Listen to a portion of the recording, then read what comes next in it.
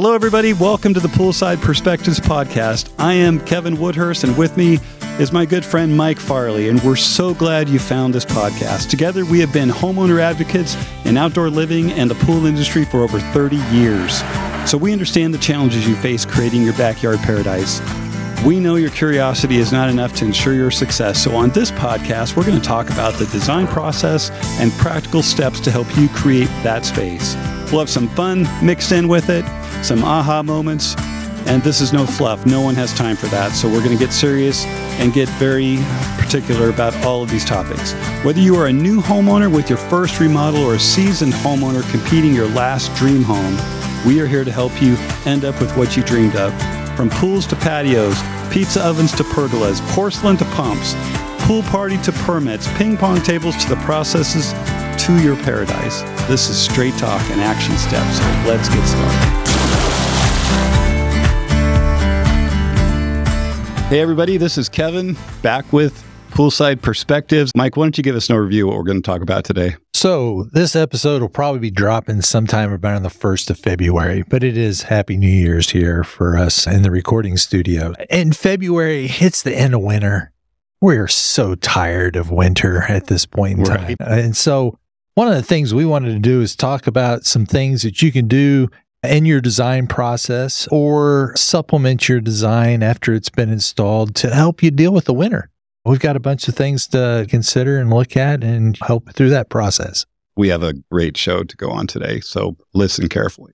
When you're using your outdoor living space in the wintertime, what are some things that help you do that? I think that when we're designing and when you're thinking about having a backyard project, it's really important and critical actually to consider the times of the year that it doesn't seem like it's a good time to go outside. And I can assure you, after the last few weeks, being outside, even in the wintertime, is pretty therapeutic. And I have enjoyed getting back to some sort of normal and spending some time out. And I'll tell you that just being out in the sun, a little bit of sunshine that we got, even though it was cold, was, again, very therapeutic. And in fact, I met with a friend of mine, Jamie Pittman, and while I was at his house, and he's the owner of Stellar Cells, he had this giant fire pit in the backyard. I mean, it's huge. It's probably 5 or 6 feet wide, right? Full of lava rock. Right. And there's enough gas going to it that the flames were just amazing. And just sitting there in the sun and enjoying the cool breeze was awesome. And I enjoyed the chat with him. It was a great chat. And I think it's just really important to think about that because being cooped up inside all winter long, not really being able to enjoy, especially the beautiful backyard that you may have, and all the accessories that Mike and I have been talking about and all the stuff that we're going to talk about becomes really important. And I got firsthand look at this yet again. And it's just a reminder of how amazing it is to have a backyard that extends from the house and enjoying being out in the open. It just does. And there's all kinds of things that we can do to make it even better. So fire pits are one of the things that basically we came up with the top 15. And fire pits are definitely something that in February, you can thoroughly enjoy. Oh, for sure. And I don't enjoy them quite as much in July. I do hanging out and being around people and being social, but it sure is a nice situation when you have a nice fire pit to sit by. You mentioned that he had gas. So there's a couple different things that people do. Some people will use a gas-fired unit that they actually build it into place, and then they have gas go into that. So that makes it easy to light. And also, some people don't burn anything in it other than gas, right? And oddly enough, most people know that I spent a lot of years at Phoenix building and designing swimming pools. I did a lot of fire pits for that same reason, because part of what I was trying to coach people and help people understand was, let's look at the broader picture here. This isn't just a project that you're going to enjoy during the summer when it's nice, but let's figure out a way to make it so that you can enjoy not only your investment, but your backyard being out in the open year round. And it does get cooler there. You get used to different climates. What's funny about Phoenix is when it gets to be 70 degrees, there'll be people with coats on.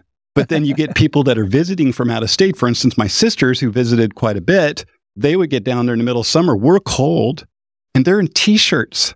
Different environments, you get used to different things. Your blood thins.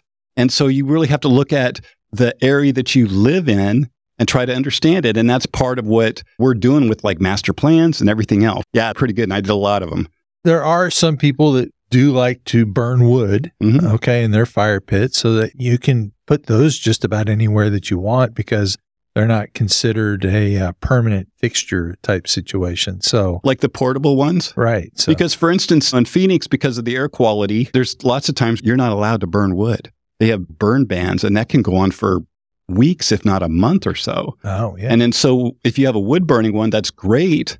But if you have a burn ban going on, you're not going to be using it. The indoor fireplaces are the same way because some of them, and probably just like here, they're wood burning and some are gas. And I haven't heard anything about burn bans here. Does that happen? No. Generally, it doesn't because there's not a whole lot of stuff to burn. So a different climate, a different perspective. Yes. And that's really what we're trying to get across. Yeah.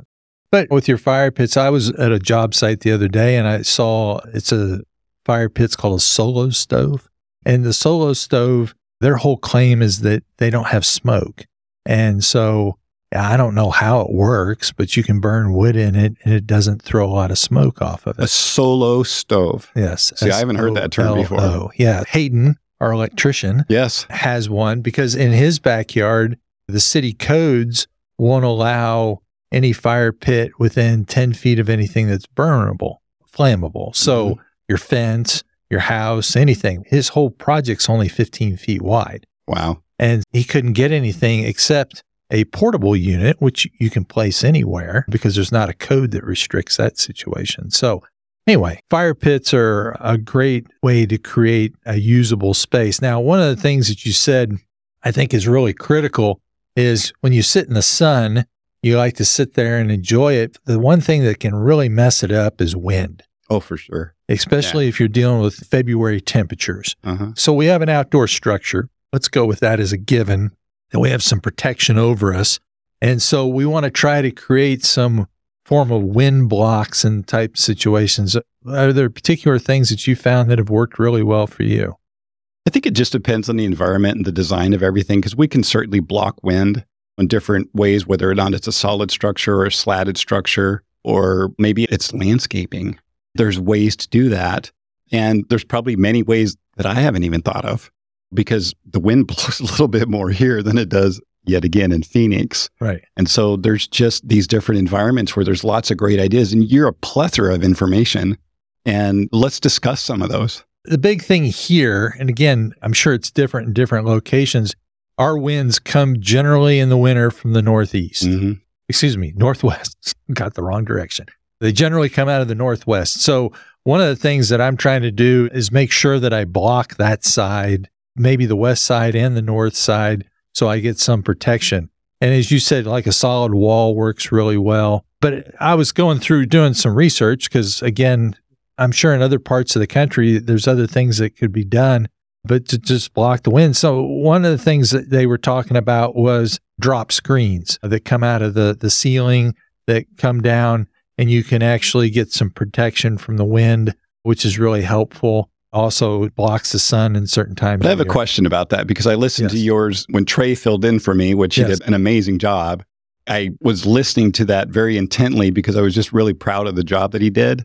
But when you were talking about the drop screens affecting the wind, what came through my mind is really how much does a screen really block the wind?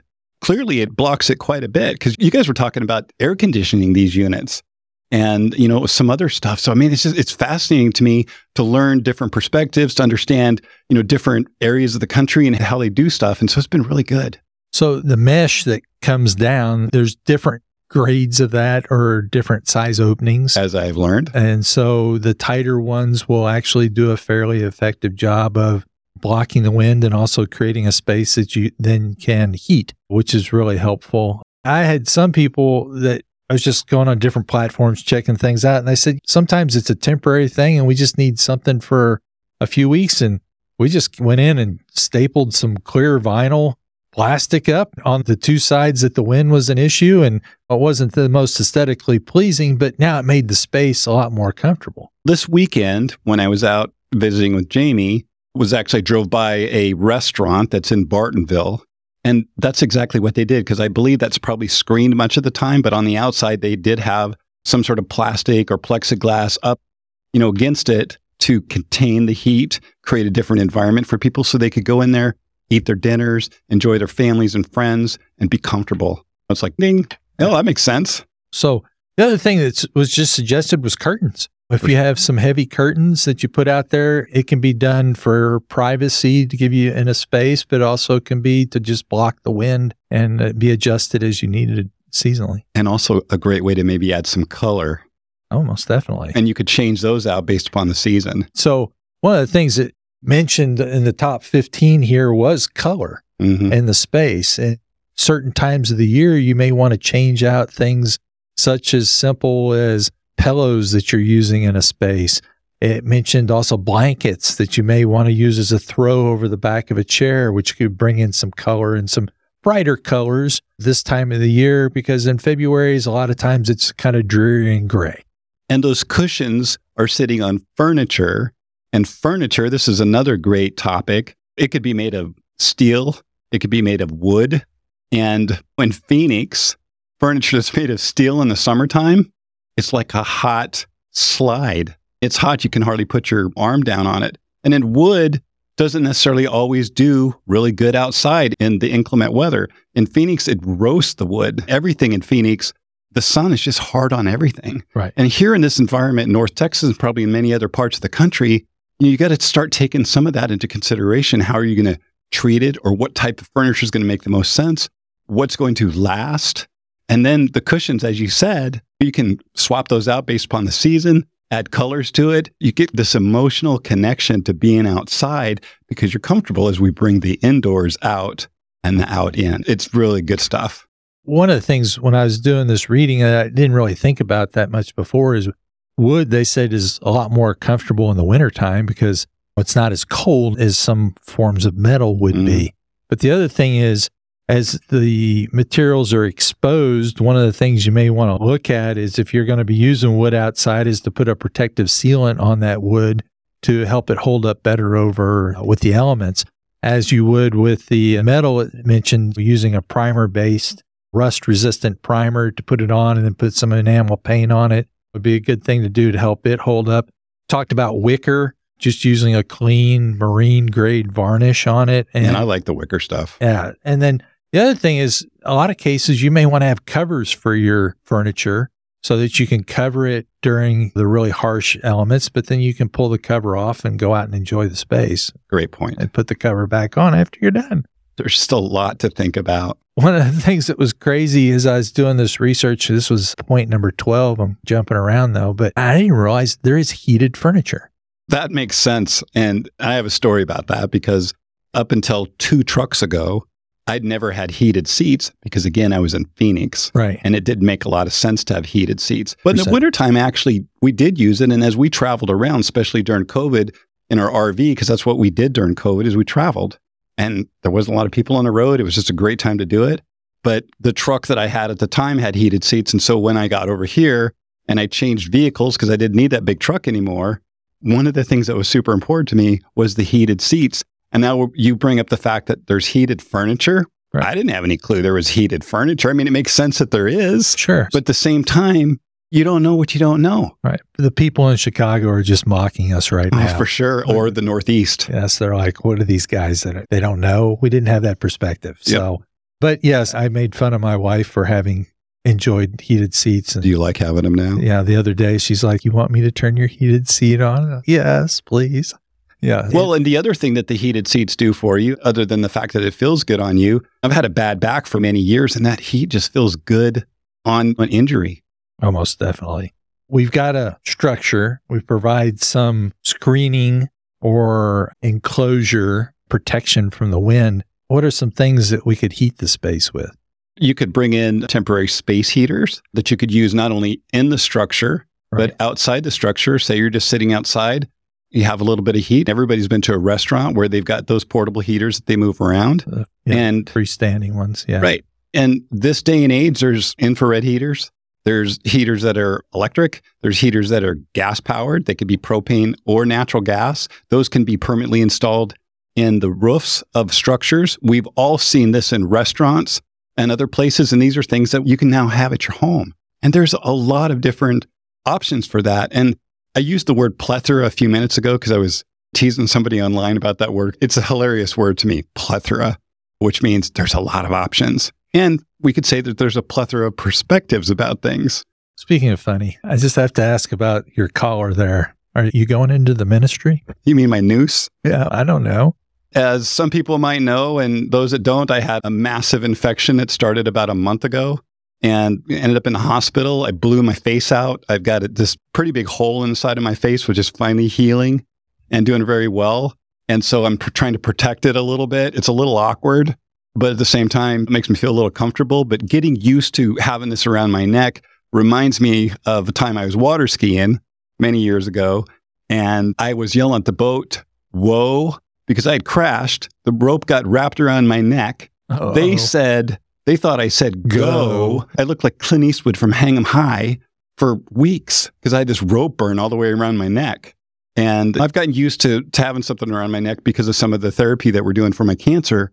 But at the same time, we're just trying to keep that safe. But yeah, the ministry, that's pretty funny stuff. We're happy to have you back. Thank you.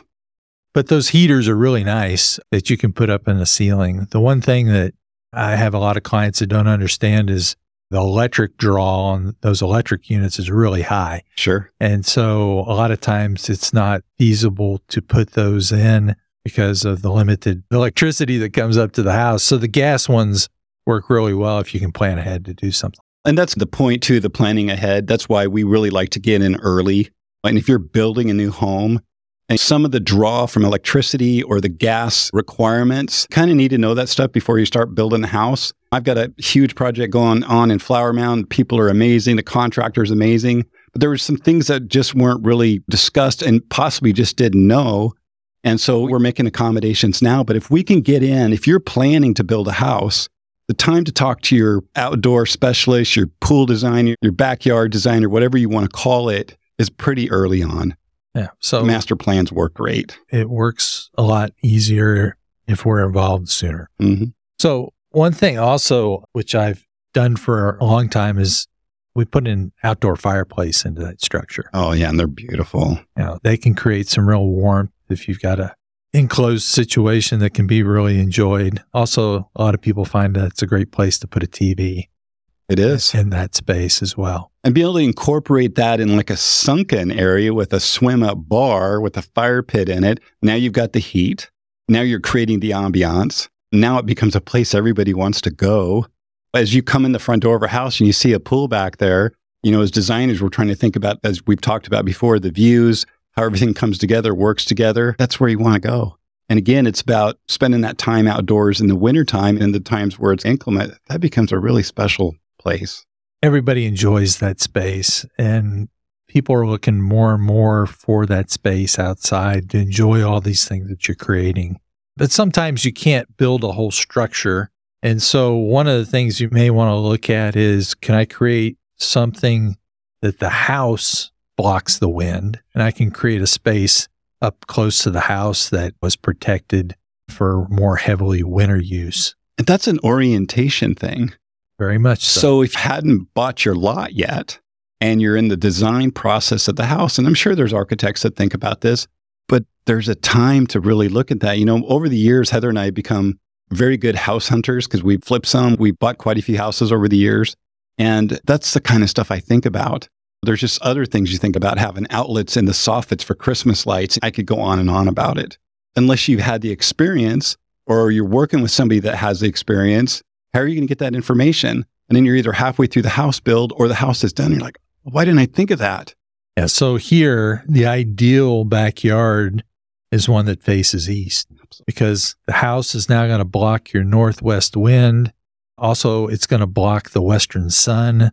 And so east is a really nice situation for here in Texas. Now, in other parts of the country, that may not be the case. You know, I think it's the same actually in Phoenix with this exception. And I prefer in Phoenix a front yard facing south and a backyard facing north because you get more shade and you have a usable patio area instead of a place where you're getting cooked all the time. And yeah, there's things that you can do you can add to cool your backyard. I've done it many, many times with misters and fogging systems and stuff like that. And in fact, one of the homes that we owned over there, we could cool the entire backyard off 15 to 20 degrees and make the pool almost disappear with a fogging system. It was comfortable year round. Yeah, but probably don't want to do that in February, huh? No. Oh. No, and the issue with that is here you've got to drain all those lines because freezing's a problem here. It's not there. So one thing also, which in certain parts of the country I know is very commonly done or much more commonly done than here, is they'll do thermal heating in the floor. That's a great idea. Yeah, so it generates the heat. It gives you protection from the snow and the elements from building up in that space. But some parts of the country, you don't have that. So the thing that you can do, which is the next best thing, which is called a rug. The whole thing about the deck and the patios is you can actually heat a deck around a swimming pool too. Oh, certainly. Does it make sense? It depends on where you live. So probably more in the cabana would make more sense than around the pool. But what we have in our back patio is we just have a rug that sits out on the patio. Now, the problem with the rug out on the patio is when we get some heavy rain, sometimes it does get wet. It dries out and then it provides a layer of insulation, another pop of color in the space. And those can be switched out too. Well, they make rugs that are designed and made of materials that can be outside. Oh, most definitely. So along with you mentioned the fire pit, there's a couple other freestanding elements that I think work real well to create some heat. One's a chimenea.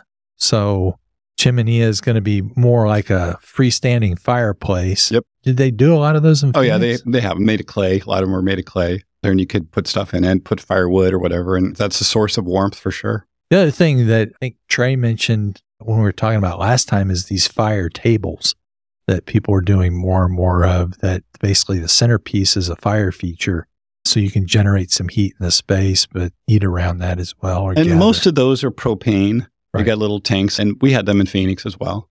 But now that we're warm and we've got some enclosure, there's one thing also that I think that is something that comes into play psychologically more than anything else. And so I was doing some reading about all these different things in different parts of the country, the world, what they do outdoors. And the Danish have this word they called hygge. We were talking about that earlier. It's the first time I've heard that term. I think this should be the vocabulary word of the week. The poolside perspectives vocabulary word? Yes. So you're going to have to talk about that because I don't know diddly about it. So hygge, the first thing is the pronunciation. I may have wrong, but I think I'm close. But it's spelled H-Y-G, which I'm like Hygie. Oh, which sounds like a Danish word. But anyway, so the philosophy is about creating a comfortable space. Mm-hmm. And the number one thing they say that creates a comfortable space is candles. Oh, yeah, for sure. It creates ambiance. And yeah, you can get candles with different scents. Yeah. So they talked about an average Danish family burns twice as many pounds of candle wax than any other place in the world. Interesting. But they also are called the happiest place in the world, too. Heard that. They have very long winters. Mm-hmm. And so to overcome that, this is one of the things. There's many layers to this, but the candle thing was really interesting to me. They said that they have an average of 5 candles burning in a room, with the highest percentage that people, now some people had 4 and some people had 3. So is this inside the house? They do it in both spaces. Inside and outside. Inside and outside. Yes. It's interesting with the different perspectives just around different cultures and around different countries around the world, how they do things differently. And I think we can all learn from everybody. Oh, yeah. So that's the idea, right? Yes, sir. We don't understand but a fraction of it. Mm-hmm. And so let's learn from other people. But it was interesting, the thought and tone of the light that they like. They also use special lights in their homes where they cast pools of light. And so it was really interesting. I got a book on it. Of course, I have to go get a book. So that's me. So I think we both have big libraries. Yes. So I will read and have probably more information on this in the future. It's a good one. But I thought that was a really interesting thing. But what they're bringing into play is light is probably one of the most important things for enjoying an outdoor living space in the wintertime. So if we had a listener, Mike, that popped their ears up and said, I want to know a little bit more about that, how would you suggest they gain some insight and some information on that? Just getting on the internet and looking up this hikey word. Or no, not hikey. In Phoenix, our neighbors across the street, the wife, her name is Heike. She's from Germany. Okay. And love these people. And part of the reason I liked them so much was many years ago, I was indirectly involved with the construction of their swimming pool, which had an automatic pool cover on it because they used their pool for exercise pretty much year round. But one of the things that Derek did, he was the man of the house, is they did an indoor plunge spa or a plunge pool. And I found that pretty fascinating as well. You're just constantly learning new things all the time. There's lots of stuff to find if you turn over a few rocks and look under them and see what's out there for us all to learn. And that brings up just one more thing, and you've mentioned it the last few times, and that is why your questions are super, super important here, because we're trying to get as much information out as possible, and we're learning here too. And so if you have a question or some sort of insight, and we've got a group of guys that are helping us come up with questions as well, we're getting questions asked by our listeners. Please, if there's anything you have any questions about, we'll do some research. We'll find somebody. We may even bring somebody on the show to talk about it. That is the whole, again, premise of what Mike and I are doing here. Yeah, so it's on the website. I put in the last episode the wrong website address. Nicely done. Thank you. Thank you. So our website is poolsideperspectives.com. Yes. There's no podcast on that. That is correct. Okay, so I messed that up. For none of you caught that and sent me a message yet, but you'll find out soon enough when you go to the wrong one. We're not there. But there's a spot on the website to ask those questions, and we follow up and check those every week, and we would love to answer more of those. And we're starting to get more and more of them. And we're getting more and more.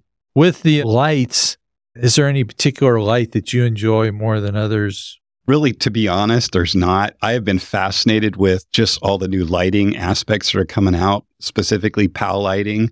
There's been so much revolution and evolution in lighting going back to the days of fiber optic lighting, which I did quite a bit of years ago. Especially, I know a lot of people get really excited about those fiber optic stars in the bottom of the pool, right? Because it just looked really cool. And even the strip lighting around the pools. But now, if you get on any of the platforms such as Instagram and Facebook Reels and stuff, you're starting to see how lighting is now changing literally the entire environment around a house, outdoors. The flashing lights, the Christmas lights that are capable of being programmed to different sounds, different music. It's creating that ambiance, that place and that space that you want to spend time in.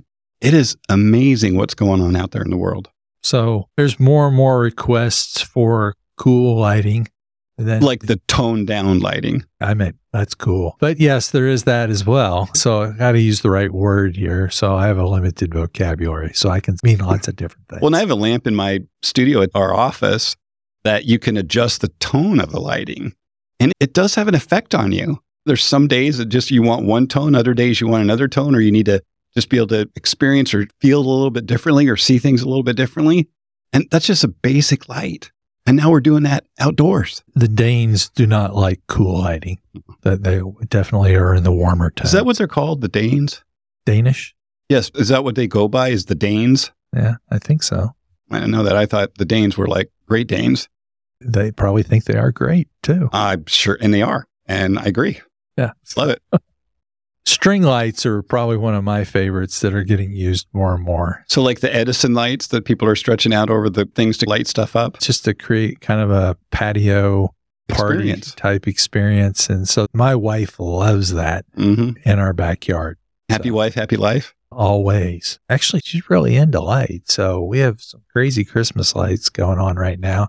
But she really likes the torches as well. Like the tiki torches? Tiki torches. But there's some nicer units that are out there that are available now. Oh, for sure. Your standard bamboo tiki torch from Walmart. Right. No, I'll bet you there's some really good stuff. And I've seen some of it. Even now, I think one of the things that we're seeing more and more of is people are doing some of the gas lamps out back. That's cool. And one of the things that we haven't really touched on, which we will at some point, is if you live in an area, where there's lots of bugs, there's different types of lighting and different types of candles and different types of products that can be used to help keep all the bugs away. Most definitely comes into play, although hopefully in February, I'm not going to have any mosquitoes in my backyard, and hopefully they're all dead at that point in time. We use the same lights in July very much for the mosquitoes, different times for different things. One of the things that we love about Phoenix is we really don't have a bug problem.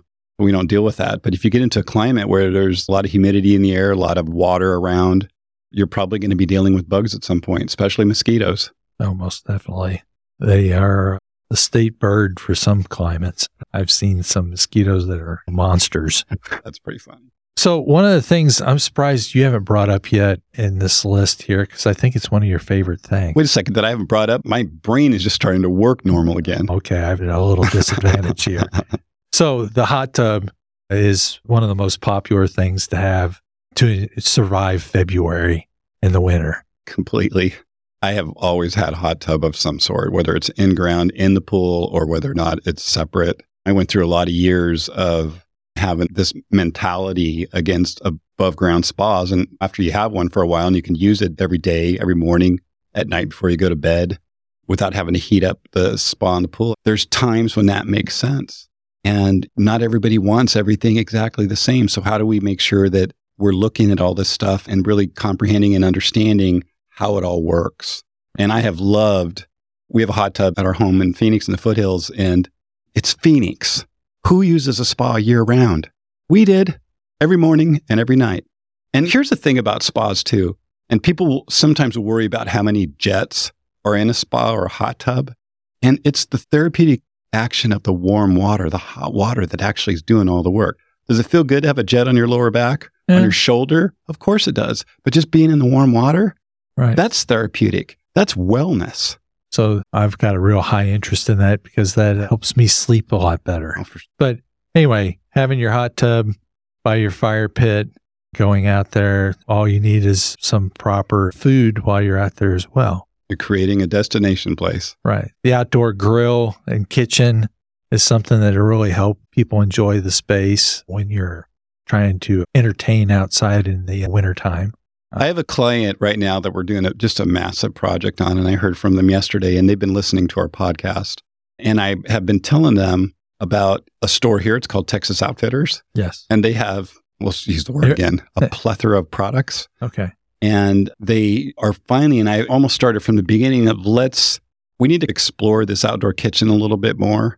But they live in a different part of the country, so meeting there hasn't really been very convenient. But I think now they're recognizing that there's other products out there that we might consider. And we could talk a lot about some of those, which isn't the point here. But when you're designing an outdoor kitchen, there's a lot more to consider or think about than just having a grill or just having a refrigerator.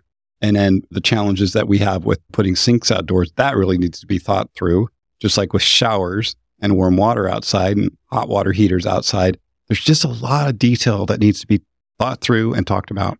Since you brought up the sink and the shower, let's diverse a little into that. All right, fine. So here, everybody's point of reference is the recent event, which was 2 years ago in February, which would be the Great Texas Pool Massacre, which happened on Valentine's Day. Which affected the entire industry. Oh, without a doubt. The question people go to all the time, is it going to be like that again? And what do I do in the design process to help prevent problems? So one of the things people ask me commonly is, do I need to build some type of structure around my pool equipment to insulate it? So do I need to put a roof over it? Do I need to put walls around it? Do I need to do those things because of that one event? So you have any thoughts there? Typically in colder climates, in the wintertime, part of the process of owning a home and taking care of it is you need to blow your sprinkler lines out so that there's not water in them, which will freeze, because when water freezes and it's in a pipe, it expands. And that creates other problems, not just in piping with concrete and expansive soils and everything else. If you've got any piping outdoors, in the wintertime, certainly here in North Texas and no doubt in the Northeast and other cooler climates, you have to have a way to drain these pipes, get the water out of them, or you're going to have a serious problem. So things are done differently in different parts of the country. That's, I think, one of the reasons why water levelers are handled a little bit different here. I mean, there's always more to the story than what there seems to be on the surface. It becomes very critical and important as you're taking care of this investment in this outdoor space that you truly understand what needs to happen to winterize an outdoor kitchen. And here's another good example. People typically, if they're living in a cooler climate and they have a boat, what do they do in the wintertime? they winterize the boat. Right. So anytime water is part of the equation, there has to be some thought gone into it, or you're going to have what we had before. Nobody knows when the next freeze is going to happen or when it's going to happen. So here, the way that freeze is generally done to protect is with a pool is we're just going to keep the water moving. And if we keep the water moving, then it's not going to freeze up to a solid ice cube. Okay, so if it doesn't freeze up to a solid ice cube, then my pipes aren't going to expand, my structure's not going to break, all those type of things. So what happened in the Great Texas Pool Massacre 2 years ago is there was rolling blackouts along with cold temperatures. So when the blackout occurred, the water stopped moving. What's interesting about that is I was still in Phoenix when that happened, and so I was watching very keenly about the whole thing. And at that time, I wasn't even considering moving over here. I was just trying to figure it out because we had pools under construction, and guess what wasn't available? Pool equipment. We bought it all. Yes, you did. But also what happened is there were people around the country just trying to take care of their pools in construction that were sending trucks to Texas to get their hands on as much pool equipment as possible. And so the manufacturers, they ramped up manufacturing, but that takes time. And parts come from all over the world. And what did we have? We had a supply issue. Yes. And so it created a massive problem that was like a ripple effect across the industry. And so were lessons learned about that? Sure. But how do you plan for something unknown? What you do is you do the best that you can. And one of the things is keeping the water moving, which I've always been an advocate of that anyway, going back to my days of 2-speed pumps before variable speed pumps were out, because there's a benefit beyond just keeping the water moving as far as circulation is concerned. It's having a heater on a pool. And I think you poked fun at me one day saying, you think a heater should be on every pool? To some degree, I do, because I want people to be able to enjoy their pool year round. But for here now, it becomes the safety thing. And to your point a minute ago about you lose power, so maybe we need to consider having a generator. That's got to be powered by something. There's just a lot of stuff to look at. So most of your generators are powered by gas. Mm-hmm. Okay, so the gas didn't stop. Okay, the electricity did. And so in a normal situation, normal winter, by the water movement here in North Texas with the temperatures that we get, we typically don't have freeze up issues. Okay, but typically, yes, I have to say that, typically. However, if you have a period of time where the air temperature does not go above freezing for 5-6 days, you're going to start to freeze up the system.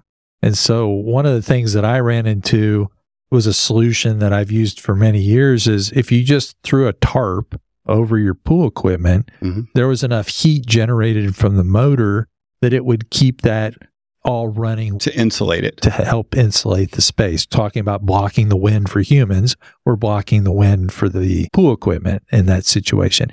And so I've never seen an issue where we've never needed to build roof structures or enclosures to protect pool equipment.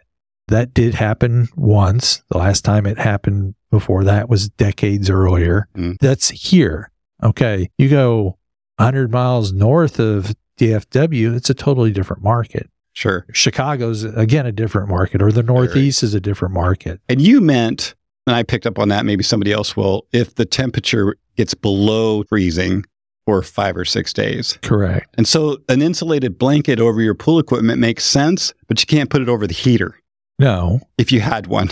No, I was just saying a pump running. Yes. Right. So I think a checklist for everybody, possibly, and we're not going to go into that today because we're going to bring some service guys in here. Yes. That are experts in this. Right. To run with us at some point. Yes. And that's going to happen pretty soon. But one thing also, when you talk about the outdoor kitchen, a lot of times people are like, they want to put a sink in the space. And when you have the counter isolated where there's no heat in that counter at all, that makes it very easily for a sink to freeze up. So you'd want to drain that line for sure. Absolutely.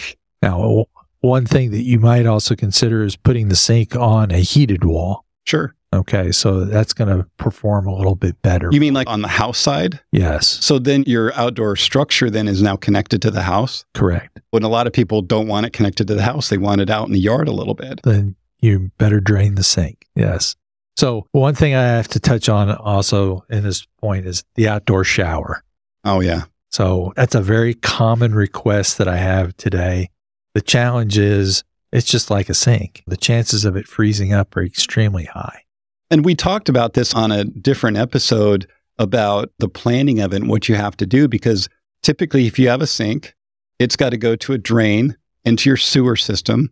That sewer system might be 50 feet away. It might be 200 feet away. And I'm talking about the clean outs or some space or place that you could tie it in with the house.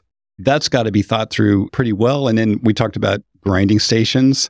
And so it's just a little bit more than we'll just tie it in here and everything will be hunky-dory, because sometimes you're going uphill.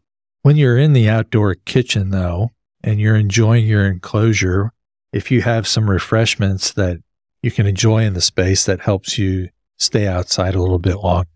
So hot chocolate ranks on the top of my list. One of the things that I've gotten used to in the last probably couple of months because of what's going on with me is I've never been a coffee drinker. Yes. I'm just not. And everybody says, you spent 13 years in the military. You should be smoking and drinking coffee and doing all this stuff. That's the judgment thing. I never developed a taste for coffee. But one of the things that my amazing wife has started doing is she makes a special mushroom coffee, and then she adds a little bit of creamer to it. And it is delicious, and it's super, super good for you. And so I've developed now a taste for, we'll call it quasi coffee, because if somebody put a cup of black coffee in front of me, I'm not going to drink it. Right. But I've gotten used to that, and it's really good. And so that drinking a warm drink, you're outside, you got your feet up on your fire pit, roasting your toes. It's pretty awesome. I thought you were going to say hot tea. I'm drinking hot tea now too. Okay. And I've never been a tea guy. I just haven't been. You drink a lot of tea now, don't you? I drink more than I used to, yes. I gave up Coke Zero, and I've survived fine for the last 4 or 5 months. Why did you give up Coke Zero? Because it's probably not good for me that I drank a half a case a day. You think? No, well, maybe. Hey, we're just thinking wellness people, so if we put in something here and there for that, highly encourage giving it a shot. So one thing also, hot cider is a good friend of mine's favorite thing. I like it. Yeah, so it's a little bit different. But if you have some type of warm beverage when you're out enjoying your space, that makes the space even more enjoyable. Well, and for those people that, I grew up in Idaho, and so growing up, we did a lot of camping. And what do you do when you go camping at night? You have a fire burning. Right. Everybody's drinking something warm, typically. Right. Sitting around, just talking and just enjoying being outdoors. This is a beautiful thing with these outdoor spaces that we're creating. Oh, the great thing is I love going to Colorado and backpack. I know you do. Okay. It's a lot easier to walk into my backyard and enjoy the space than drive 12 hours. And how fun is it for kids to go camping in the backyard? Oh, set up your tent. Oh, it's a cool thing for them. It's an adventure. And that's what you're trying to do, is create some adventures. And if you like stargazing, depending on where you live, because there's parts of the country that there's so much outdoor lighting that you don't really get a good look at the stars. But if you're in a place that's pretty dark, there's a whole lot more stars than anybody ever sees. Oh, telescope. I mean, it's insanity. Be cool to sit outside and enjoy your telescope and look up at the stars at night. Yeah, and you're with your kids and introducing them to new things. Right. Those are special moments. Those are the moments that I really cherish with my own children. One of the things along those lines is, are there games that you can play in the wintertime when you're all sitting around gathering, visiting and things like that? And there was a couple of things that I ran across that I thought, oh, that's cool. Have you seen these giant Jenga towers? I have not. We'd played a lot of cornhole, which is relatively new to me. Yes. All the time. My kids love to play cornhole, and it's fun to get different cornhole contraptions with maybe your favorite college football team on it or your favorite slogans on it. But that's really a fun game. But tell me more about some of the games that people enjoy here. And then if we're talking games, we need to store these somewhere. You can't just leave them out in the elements all the time. And so storage, as you've talked about before, and I know is important, is, as you're creating these outdoor spaces, where are you going to store certain things? For instance, going back to the wood, if you have wood burning stuff, but I want to hear about your games. Cornhole's one of them. So you already stole that one from me. But yes, that is, I'd say, one of the best things. Telescope was another thing that we already mentioned. But the giant Jenga tower, basically it's a bunch of blocks that you stack up and you pull pieces out and see how far you can go. I eat at Fuzzy's a lot here in DFW, and all of them have east-facing patios, and a lot of them have giant Jenga sets out there that you can sit around and play with if you don't want to watch the ball game. Have you heard of that? I think it's called Pickle and Chicken or Chicken and Pickle. Have you seen that place? Yes.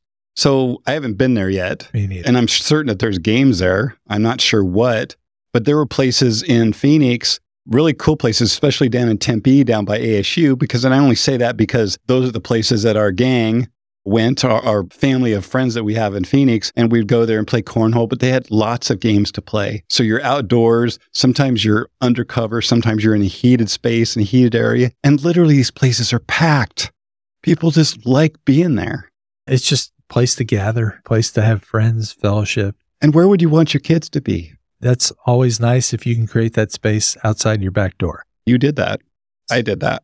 But you mentioned just briefly a minute ago the firewood and a rack that you could put that on. So I've seen some people build really nice built-in units around fireplaces where they can store wood. Mm-hmm. But also sometimes it's just a rack back behind the fireplace that you can store stuff off the ground and keep it dry, and that way it burns much better.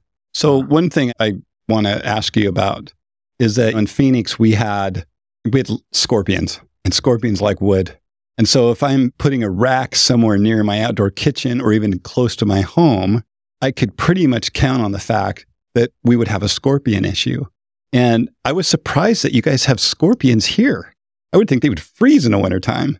They might. They go dormant and they wake up, and man, they are tough. I have, over the course of the years, there were times when scorpions would be in the house, and so I'd get a special light to go outside to find them, and the little mothers would have 5,000 babies on their backs, and you'd get out there and they would just scram, and that was interesting. And in fact, one of the houses that we bought, the first thing that Heather did was she did what was called scorpion-proof the house. I'm thinking, how do you scorpion-proof a house? They come in, they seal every single thing in the house. We still got scorpions every once in a while. And of course, if I killed one in the house, do you think I told her? She's terrified of them. It was so there's that process. But you guys have maybe a different type of scorpion. When I was in the Gulf during the war, and also all the times I was in and out of Saudi Arabia in the Middle East, they have some pretty nasty scorpions over there. People are afraid of them. I haven't ever found one in my wood pile. Interesting. But I won't tell Laura about that at all, although she probably just listened to that on podcast. So ignore this, Laura. Our rack of firewood is fine. That's funny. The entertainment is something that we can do inside, but it's a special situation when you can go outside and everybody curls up around a fire and you got a blanket, got some hot chocolate. You can even a deck of cards. Or you could watch a movie, board games. You could watch the national championship. Sorry, Texas, you lost. So anyway. I'm from the Northwest, so I'm pretty excited about Washington. Yeah. When this episode comes out, we'll know the end result. That's for sure. That is a fact. But they surprised me. That one quarterback, he's got a future. That's for sure. And you never know which quarterbacks are going to have a future. Yeah, that's true. One thing, when we were doing research, we decided that it'd be interesting to find out some things that have to do with a particular month. And so I was looking at what February had to offer. Mm-hmm. And so I thought I'd include that in this episode. Yeah, so let's rock and roll. There was a lot of things that February is known for. It's the Great American Pie Month. For all you that want some pie, this is the month to get it in. It's National Black History Month. Which is a great thing. Oh, yes. It's American Heart Month, which is another thing that's really important, is healthcare. National Cherry Month. Really? So I wouldn't have picked February to be National Cherry Month. And every month's probably got a plethora of different things that are represented during that month. And of course, everybody knows about Valentine's Day. Yes. I'm going to come to that one in a second. But all right. Sorry. Got ahead of you. The one that I thought that had to do with outdoor living is it's National Bird Feeding Month. Really? Yeah. I thought that was an interesting situation. So this was John Porter in 1994 came up with the National Bird Feeding Month. He said, February, it's tough on birds. They've run out of food. Their bodies are depleted. So it really helps if they get some extra food. And if you want to create a space where birds like to hang out, if you feed them in February, that's the best time to feed them.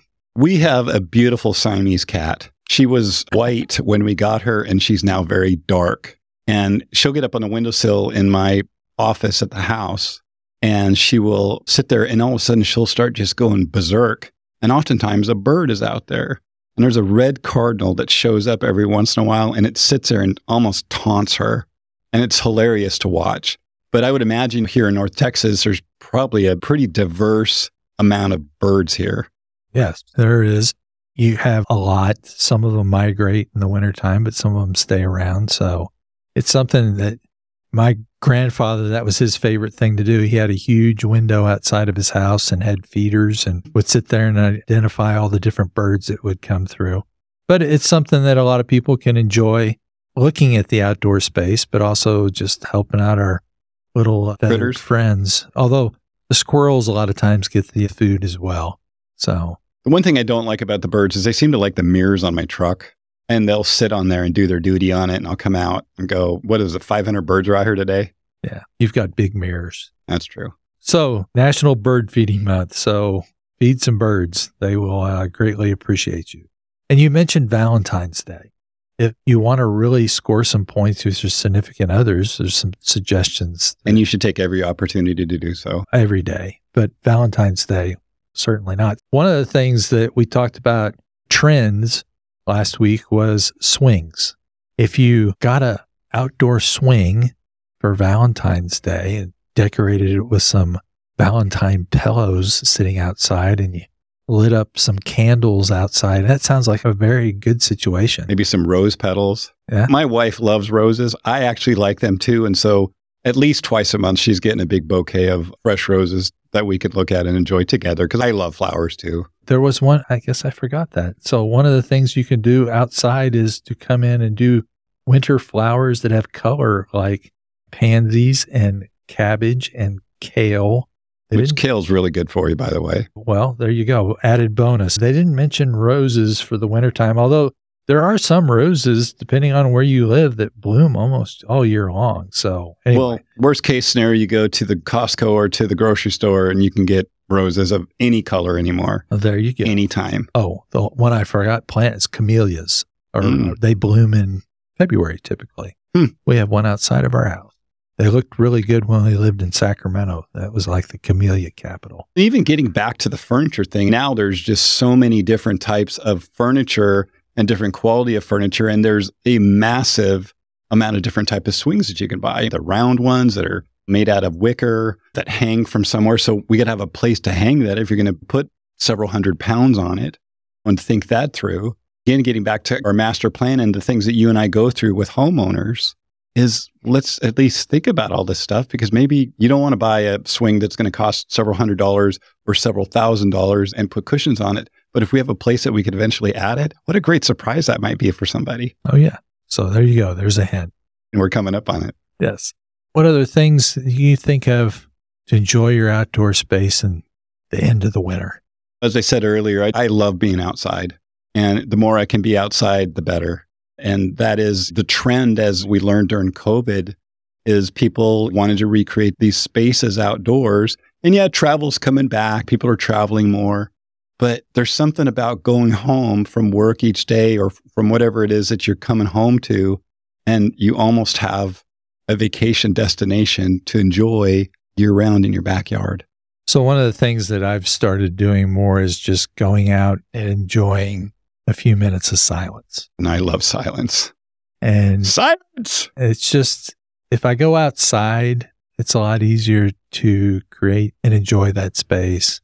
And seasonally, it's harder to go outside than just stepping out in spring or the fall, but it's so enjoyable just to have a few minutes of peace and tranquility and soak in what's around you and just be grateful for all the things we've been blessed with.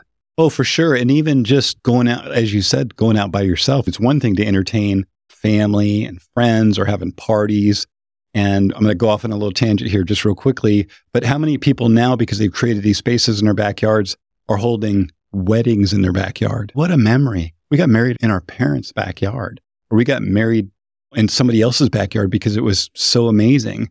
And I think that's just another benefit of thinking through all of this stuff. But it's super important. Love it. So a lot of ways you can use your outdoor space regardless of the season. But February is a tough season, but I think a lot of us will find a lot of enjoyment.